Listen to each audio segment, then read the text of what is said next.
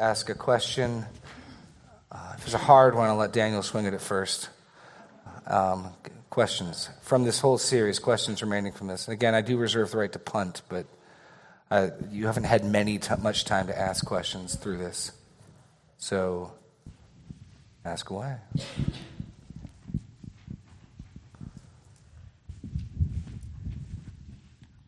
Colleen. Thank you. So I've missed a lot of I haven't been here for a few weeks. But one of the things you mentioned today, you were talking about churches and like separating services, right? So there's a traditional or a contemporary, or even like that, a singles or married couples or that. So I appreciate the way you explained it and why it can be dangerous to separate those out. And I don't disagree with that at all. But my question would be, would you consider that that's still a way to bring people in? I don't want to make law where there's no law. I don't want to say it's sinful. Right. I see dangers of how doing so could work against God's purposes. If people have that in their minds and they're being cautious, could someone do it in such a way to avoid those dangers? They might. I'm just saying that to me looks dangerous. Like it could move in the wrong direction easily. I don't want to say you're wicked, you're wrong. I just want to say, I'd at least want to know the person who's done that has thought that through and has an answer. If they've never even considered that, my fear would simply be, I get how pragmatically, I get how utilitarian, in the utilitarian sense, it makes sense. I get how it's going to be most cost effective, and you're going to be able to focus your ministry and all. Have you even considered this other thing? And if you have, what's your thinking on it? That would be mainly my concern. I wouldn't want to make a rule and say, if there's a church that's multi-service, they're sinning. No. I have these concerns, and I'd want to hear what somebody has to say in response to it. So I'm not trying to make some new law. Right. Is okay. That... No, that helps. Yeah, I'm just thinking of some, maybe like a college, I don't know, maybe a new believer or someone in college who hears about something, and you want them to hear the word, and you want to get them in a church body, but if they're going to... it may be not appealing to them to get them to open their eyes or get them started. Or I think of the singles that, a single Christian, and I think that you meant more of the service itself and not just like a singles group. Well, let's be clear. We have a youth group, right? We single out by age, and we have other things where we can group people out. It's not that doing so is wrong. I don't want that to be the point at all. We want to be careful that whatever we do, we're not working against the greater picture of our unity. So there are some churches where the youth, literally until they hit high school, never do anything in the room with everyone else. I think that's incredibly dangerous, and I think the fruit of much of that ministry is these kids have no part of the church because they have no commonality with the church. They've always had it their way, their songs, their staff, their thing, and they're really not part of this church. They're doing their own thing in the same building. I think that's incredibly dangerous. So as long as we are we ourselves, we're doing it in part because younger people we cannot learn at the same level as other people. There needs to be age-appropriate learning, right? So for kindergartners, for first, second, third graders, we're going to have age-appropriate learning. We still think it's important. I still have my little ones come to church because I want them to get this custom and this habit, even though Talitha and Eliana probably aren't picking much up from the service, but they're seeing it's important for mommy and daddy. They're seeing these are your family, this is your tribe, these are your people. That's all helpful. So I'm not saying you can't break things down and have a newly married small group or something. You want to be careful lest you're working against the bigger picture, because it frequently does happen where you end up with basically multiple churches that call themselves a church, where you've got these multi-plant, multi-service churches. Over time, what you end up with is 2 or 3 churches governed by the same group of leaders, because all the people who gather for the 9 o'clock service, well, they're a church. It's a sense in which congregations need to congregate to be congregations, and assemblies need to assemble to be an assembly. And that's the aspect that you're in danger with if you're consistently actually breaking things down into subgroups. I'm not saying breaking things into subgroups is wrong. The more you do it, the more you run in danger of undermining the corporate reality. That's the tension I want to put in place. You want to add anything to that, Daniel? No. Okay. And pleased with that point, don't hear me making rules. I'm not trying to make laws. People can have great reasons why they're doing it. I'm just saying here's a danger that I would be aware of. I think it's... Maybe I will add something. Not maybe, you have. Yeah. There's no doubt about it. I haven't added anything yet. Amen. The additional danger is you can do that in the flesh. You can do that without the presence of the Holy Spirit and have an effective, appealing, crowd-drawing event. The Holy Spirit's not there at all. You can do that. And that's the world's method of doing things. And so we want to be very careful not to just adopt an effective worldly method of doing it. We want to do church as best we can, how God tells us to do church. And there's a certain trust of, no, it doesn't really make sense that this teenager wants to be hanging around 50 and 60-year-olds. What's going on? That kind of proves the presence of the Spirit because it's not human. It's not a fleshly thing. Right. We want to allow room for that sort of supernatural thing to happen. And I think that you can have a draw, in a sense, when you're doing evangelism. I mean, so our dodgeball days, what is it? It's a big dodgeball tournament.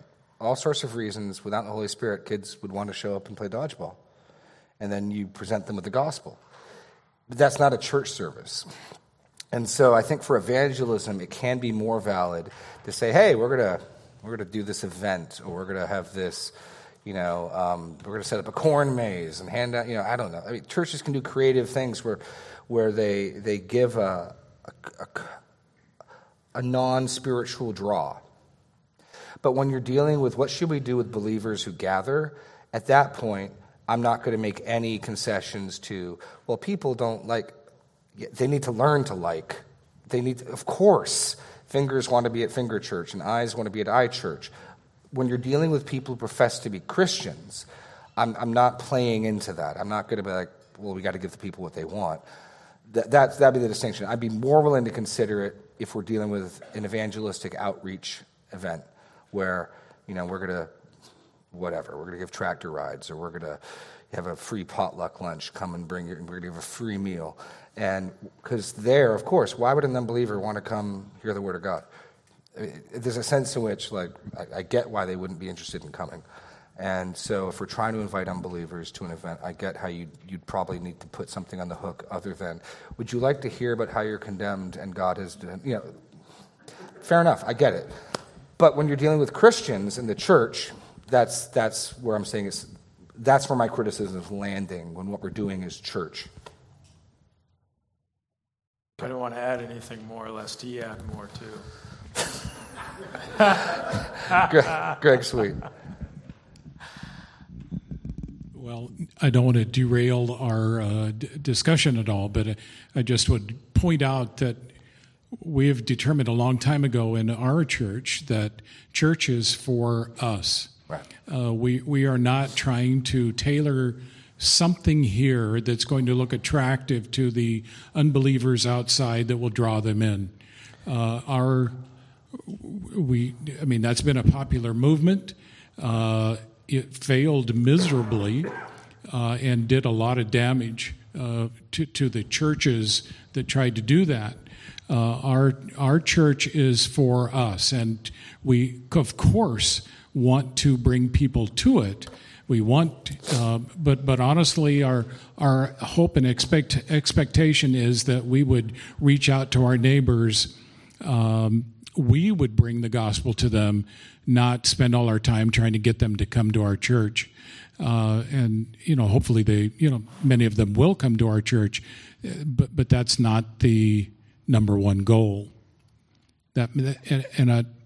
Without having time to explain that fully, that may seem wrong to some here, I'm sure. Let me back that up with a text, Greg. The textual background to this would be 1 Corinthians 14, where Paul considers the possibility of an unbeliever showing up to church. So it's not that unbelievers aren't welcome, they're welcome, but they're not a big factor in when we're planning the fundamentals of what we're doing. I want my tone, demeanor to not be offensive. But someone took me out to lunch once and was asking me basically, what if someone shows up who's not a Christian? What if someone shows up who's never heard truth before? I said, well, they're welcome, but we're not really planning our activities around that possibility.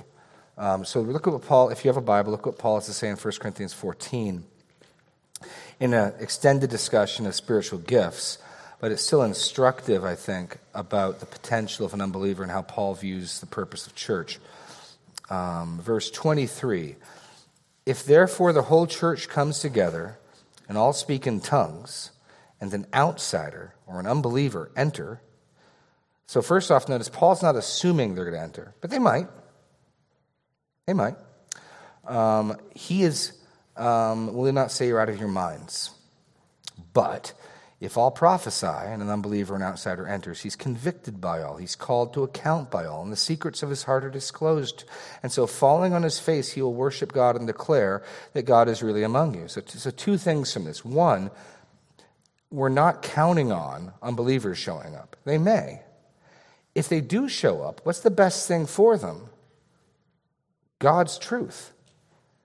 What's going to convict them and what's going to expose their hearts? Truth, prophetic truth.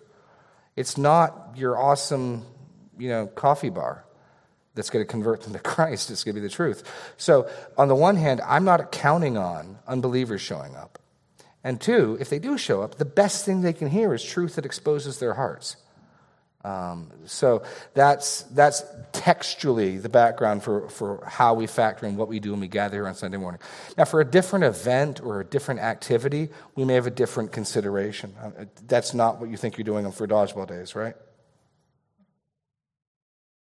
No? Yes? No? Maybe? Yeah, no, I agree with you. I'm not sure what you're asking me. I'm saying, you're not considering dodgeball days a church service. So No, we can have different values. And so now we are considering an unbeliever's probably going to show up. And I'm saying, but as we regard what we do on Sunday, so this Bible tells us to gather together. This isn't something we came up with. And so then our question is, how does God want us to gather together? And what sorts of things does God want us to do when we gather together?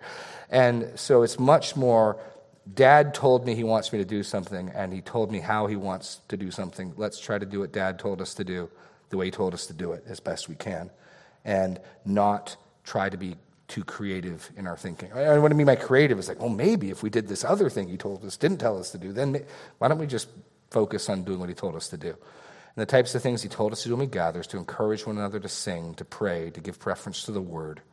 And that's basically what takes priority in our worship service, are those elements. And giving. Yeah, and giving. Okay. And communion. And baptism. Prayer. Did you say prayer? I did say prayer. The laying on of hands. Yeah. Okay, other questions? Sorry, what? Oh. Other questions? Anybody? 5 weeks. Come on, people. We can talk some more about this. Oh, Stephanie Lovelace has a question. It's too late. You can't take the hand down now. My son's coming. Here we go. Yeah. Thanks, Abner. So last week I was listening to the ABF online, and I kept hearing, we're not free to, like with our money. And I think it was just a phrase that you guys were saying, but in my head I thought, I'm not free to, well, I am free, but what are you... I don't know if it was just a phrase. No. I'm good. If I'm unclear, I would like the opportunity to clarify. I tried to distinguish where am I under compulsion. So in general, the default for the Christian is you're free to act in faith and love. There's a freedom in the Spirit. They call it the law of liberty, right? So there are some things you're not free to. You're not free to steal. You're not. What I mean by free is you're under compulsion. There's no longer God leads someone this way and this way. Like, stop stealing. And Paul tells the Corinthians they can't visit prostitutes. You're not free to do that. So when I'm talking about free, I mean at liberty or under compulsion is the distinction I'm trying to make. So when you use generosity, and here's the distinction, we are not free to not be generous. Or to say it positively, we must be a generous people. No Christian can say, God hasn't called me to generosity. We are to be generous. Where there is freedom is where you want to be generous. So what I can't do is come to you and say, okay, Stephanie, see that person over there? You have more of this world's possessions than they do. They're your brother, they're your sister. You're to love your neighbor as yourself. Wouldn't you like it if someone gave you money? Therefore, I command you, on the authority of Jesus, and his commands to go give them some money. What I can't do is that. Except where you have your brother or sister in urgent need. So James talks about if your brother or sister comes to you naked without food. At that point, you're not free to say, and that's what I mean by free. You're under compulsion where there's urgent need in your face. You are not free, and that's what I mean by free. It's not voluntary. It's not an option to say, well, I don't feel led to do that. Go warm, be filled. I'm praying for you. Like, you got to help them. Titus talks about cases of urgent need. So apart from exigent or urgent circumstances, we're free. If you want to go be generous over here, and I want to be generous over here, and I want to go serve over here, and you want to serve over there, there's all this freedom that you can do and what God puts on your heart. But you're not free to turn to see your brother or sister lacking basic necessities of life. And that's the other part I was trying to say is you don't have this type of responsibility for people you don't know that you'll never see. So the text is they come to your door or your eye, you see them. It's not enough to say, well, there's somebody in another country. Not that those aren't good things, but I'm trying to distinguish where are you obligated, where must you do something, and where are you free to act. You must take care of urgent needs in front of you. That's what I meant by free, not free. I'm trying to distinguish obligation versus a liberty in the spirit, where you're not free to say, well, I don't want to be generous. But you're totally free to be generous wherever you seems good to you to be generous. I want to be generous over here. I want to give to this ministry. I want to give to this person. There's this total freedom to be generous. We must be a generous people. You're free to be generous where you want. That's what I meant by free, not free. Does that make more sense? Okay. But trying to make that distinction is important because you don't want to burden consciences. And Paul wants to really be clear. I don't want to compel you to give, he's telling the Corinthians. I don't, not by compulsion, not reluctantly, if it's not gladly, if it's not intentional, don't do it. And so even with Paul's fundraising for the needs of the Jerusalem church, he's not willing to say, hey, I'm an apostle. You worship a Jewish Savior, so pony up. Now he'll encourage them, and he'll exhort them, and he'll show them all the good they're going to get from it. He will not command them to be generous in that specific instance. You good? Okay. Okay. Oh, Joanna. Oh, no. Oh, sorry. Oh, who's Connie's next? I'm sorry. Connie. Oh, Lee. Oh, no, actually, run. No. What? Well, this Too is late. On the being generous thing of. I mean, here's how I go about it. I love to write checks and give money because it's wonderful to have enough money that you can share with people. So, but every ministry or every group that I give to is not out and out Christian ministry. Right. Like some are like ones for people that repair hair lips around the world and, different things like that. And there couldn't be anything wrong with that. I mean, nope. I certainly go to the Christian ministries first, but then I have several that I appreciate the other way. So good works, even if they're not doing it for the glory of God, if I'm supporting them for the glory of God, is good.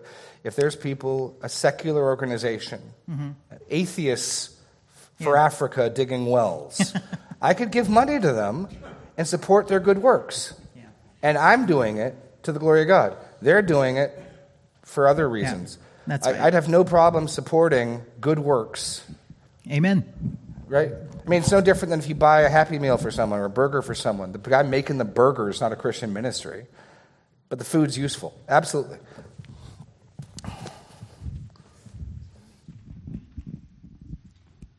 I was going to change it back to today, unless anybody she's has. Changing it back to today. So something that I struggle with is, as a country, and I think as people, we especially struggle with entitlement. So you think on your day-to-day, when I was in a bad job, I had a struggle with every day I'd think, I don't deserve this kind of job every day. I don't deserve to be yelled at on the phone. I don't deserve to go through this struggle. And obviously as Christians, we know that's just not true.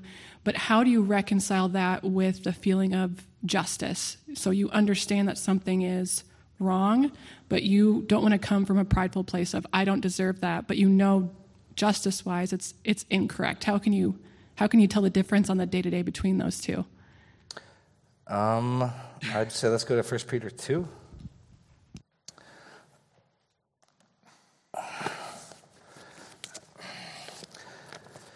In one sense, your confidence in God's final justice is what enables you to put up with injustice now. I think it was Tim Keller, I heard, use this example. He had a guy at his church who'd seen horrific killings and racial injustice in Cambodia, the killing fields. And he said it was only his confidence that God was going to judge that sin and damn people to hell that enabled him to say, then I can love my enemy and I can turn the other cheek and I can be meek and I can act that way because I'm so confident that justice will be done that I can just leave it to God. That's ultimately what Jesus does, and he's our model. So in 1 Peter 2, Peter says this. He's talking about submitting for the Lord's sake to mistreatment. He's using the context first to slaves whose masters beat them for no reason, even though they serve well. And then he's going to broaden it out to a general principle, and then he's going to use Jesus as the example. So, verse 18, servants, be subject to your own masters with all respect, not only to the good and the gentle, but also to the unjust. And here's where he broadens it out.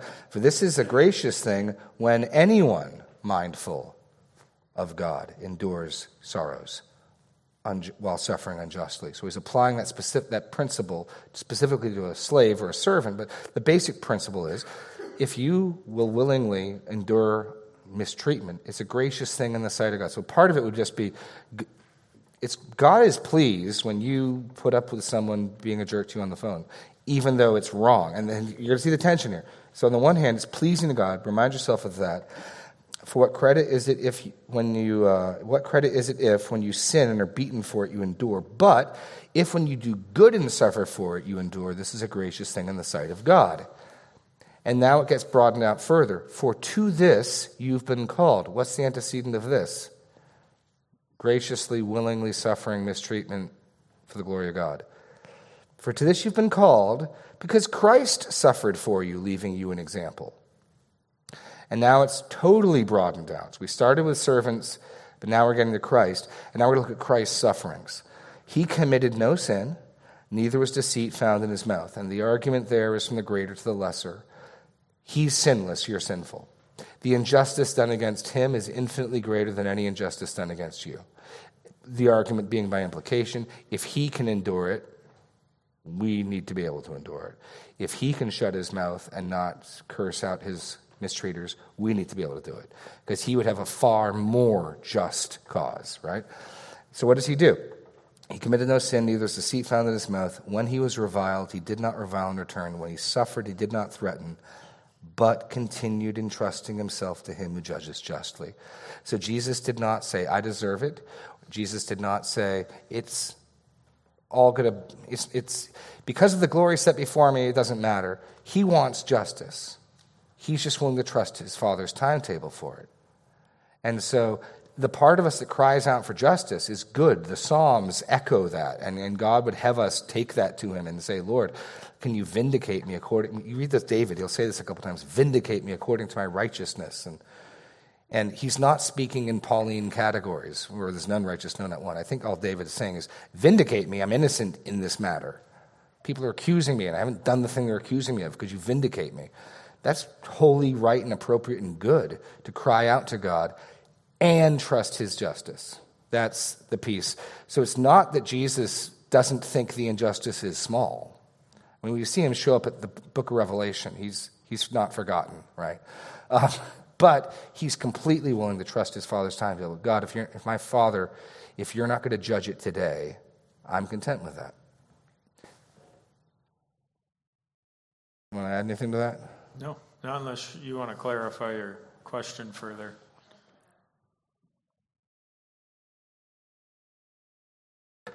No, I think that's really good because the world right now is so loud and everything telling us that you deserve whatever you want. I mean, you get whatever you want. You should be happy. Happiness is is everything for you. And so it's hard to drown that out on the day-to-day, especially when you're speaking with people and they're not treating you how you think you should be treated. Right. They're not speaking to you in a way you think you should be spoken to. And just being able to humble yourself and recognize that, no, Christ died on the cross, not for your happiness, but for your sins. And so it's really hard to drown everybody out, especially since the world's so loud.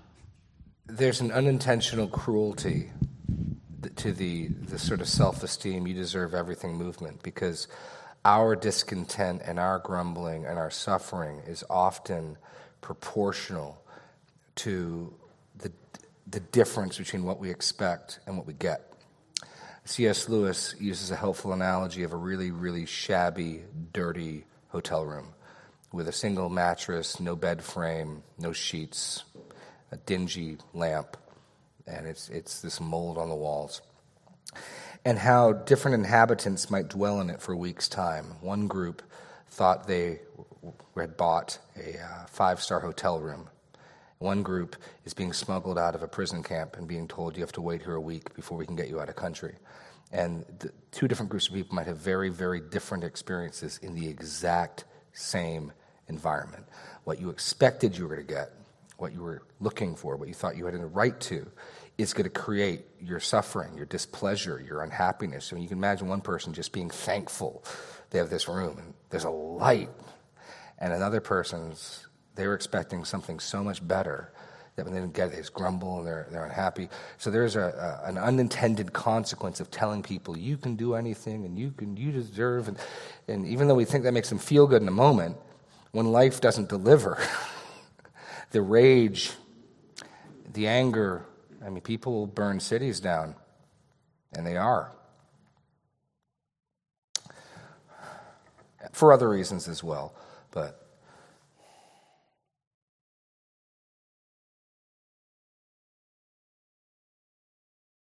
I'm not trying to say that sums up the entirety of the reason, but I think it's a factor. We got 5 minutes. Anything else?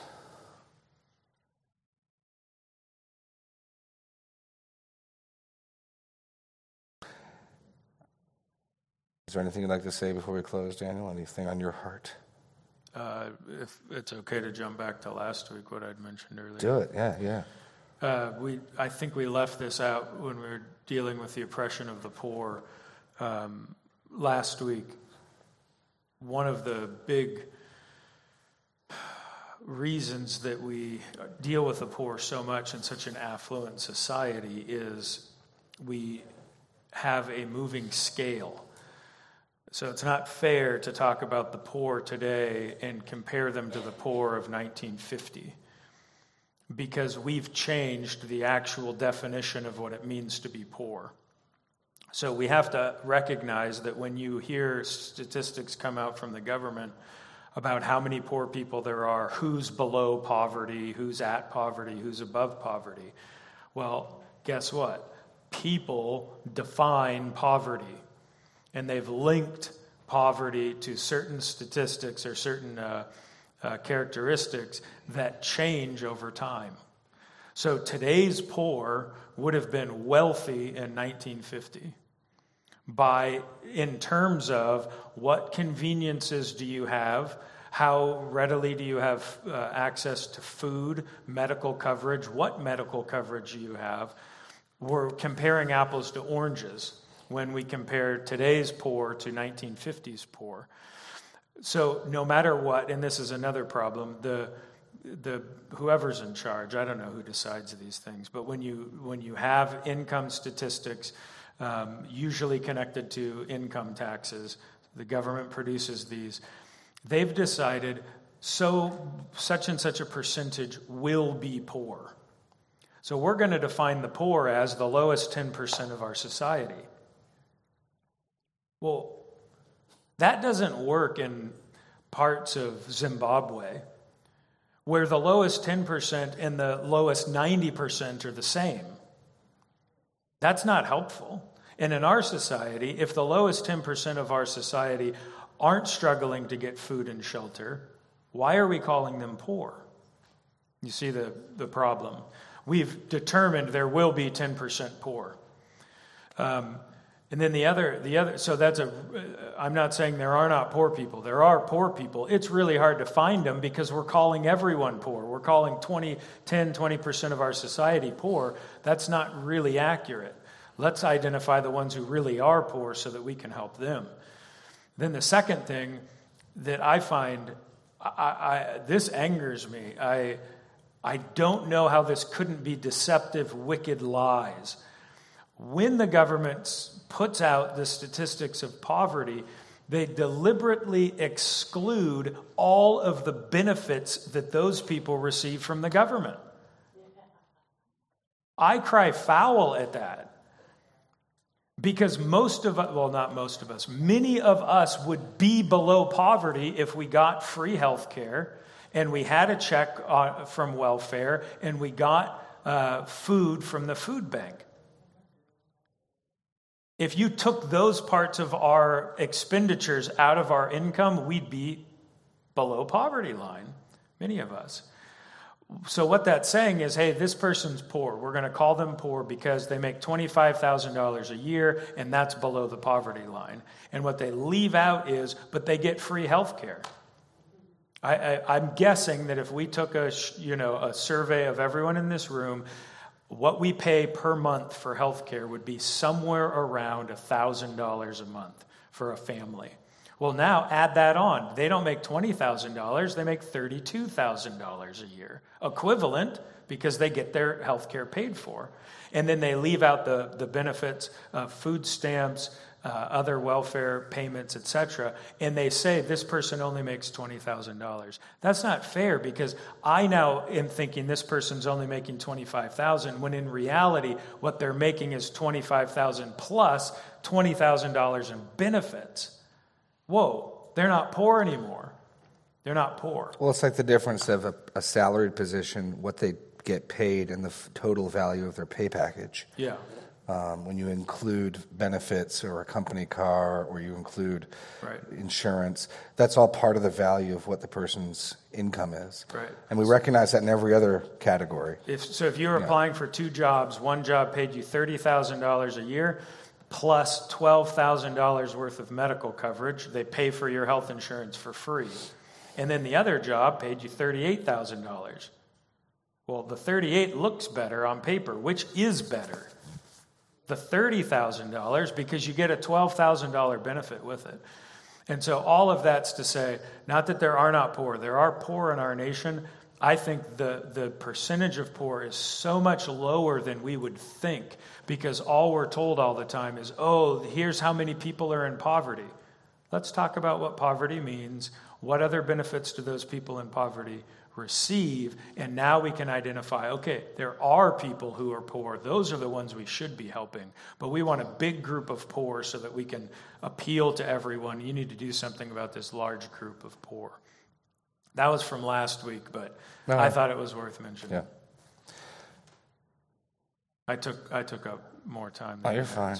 You're fine. Well, anyway, again, thank you for your patience with this. I know some of you who are encountering more of what's going on, this may make sense why we took so much time with it. Others of you, I'm sure, are happy to get back to Ephesians. I promise the long sermons. Daniel set the record 2 weeks ago, and I had to take it back today. That's what happened. Did he take it back? I don't think he took it back. I don't know. Daniel went 72 minutes. Like he took it back. Daniel went 72 minutes to lose track. Thank you very much. God bless. And I appreciate your patience with us. We'll try to rein it back in. Thank you.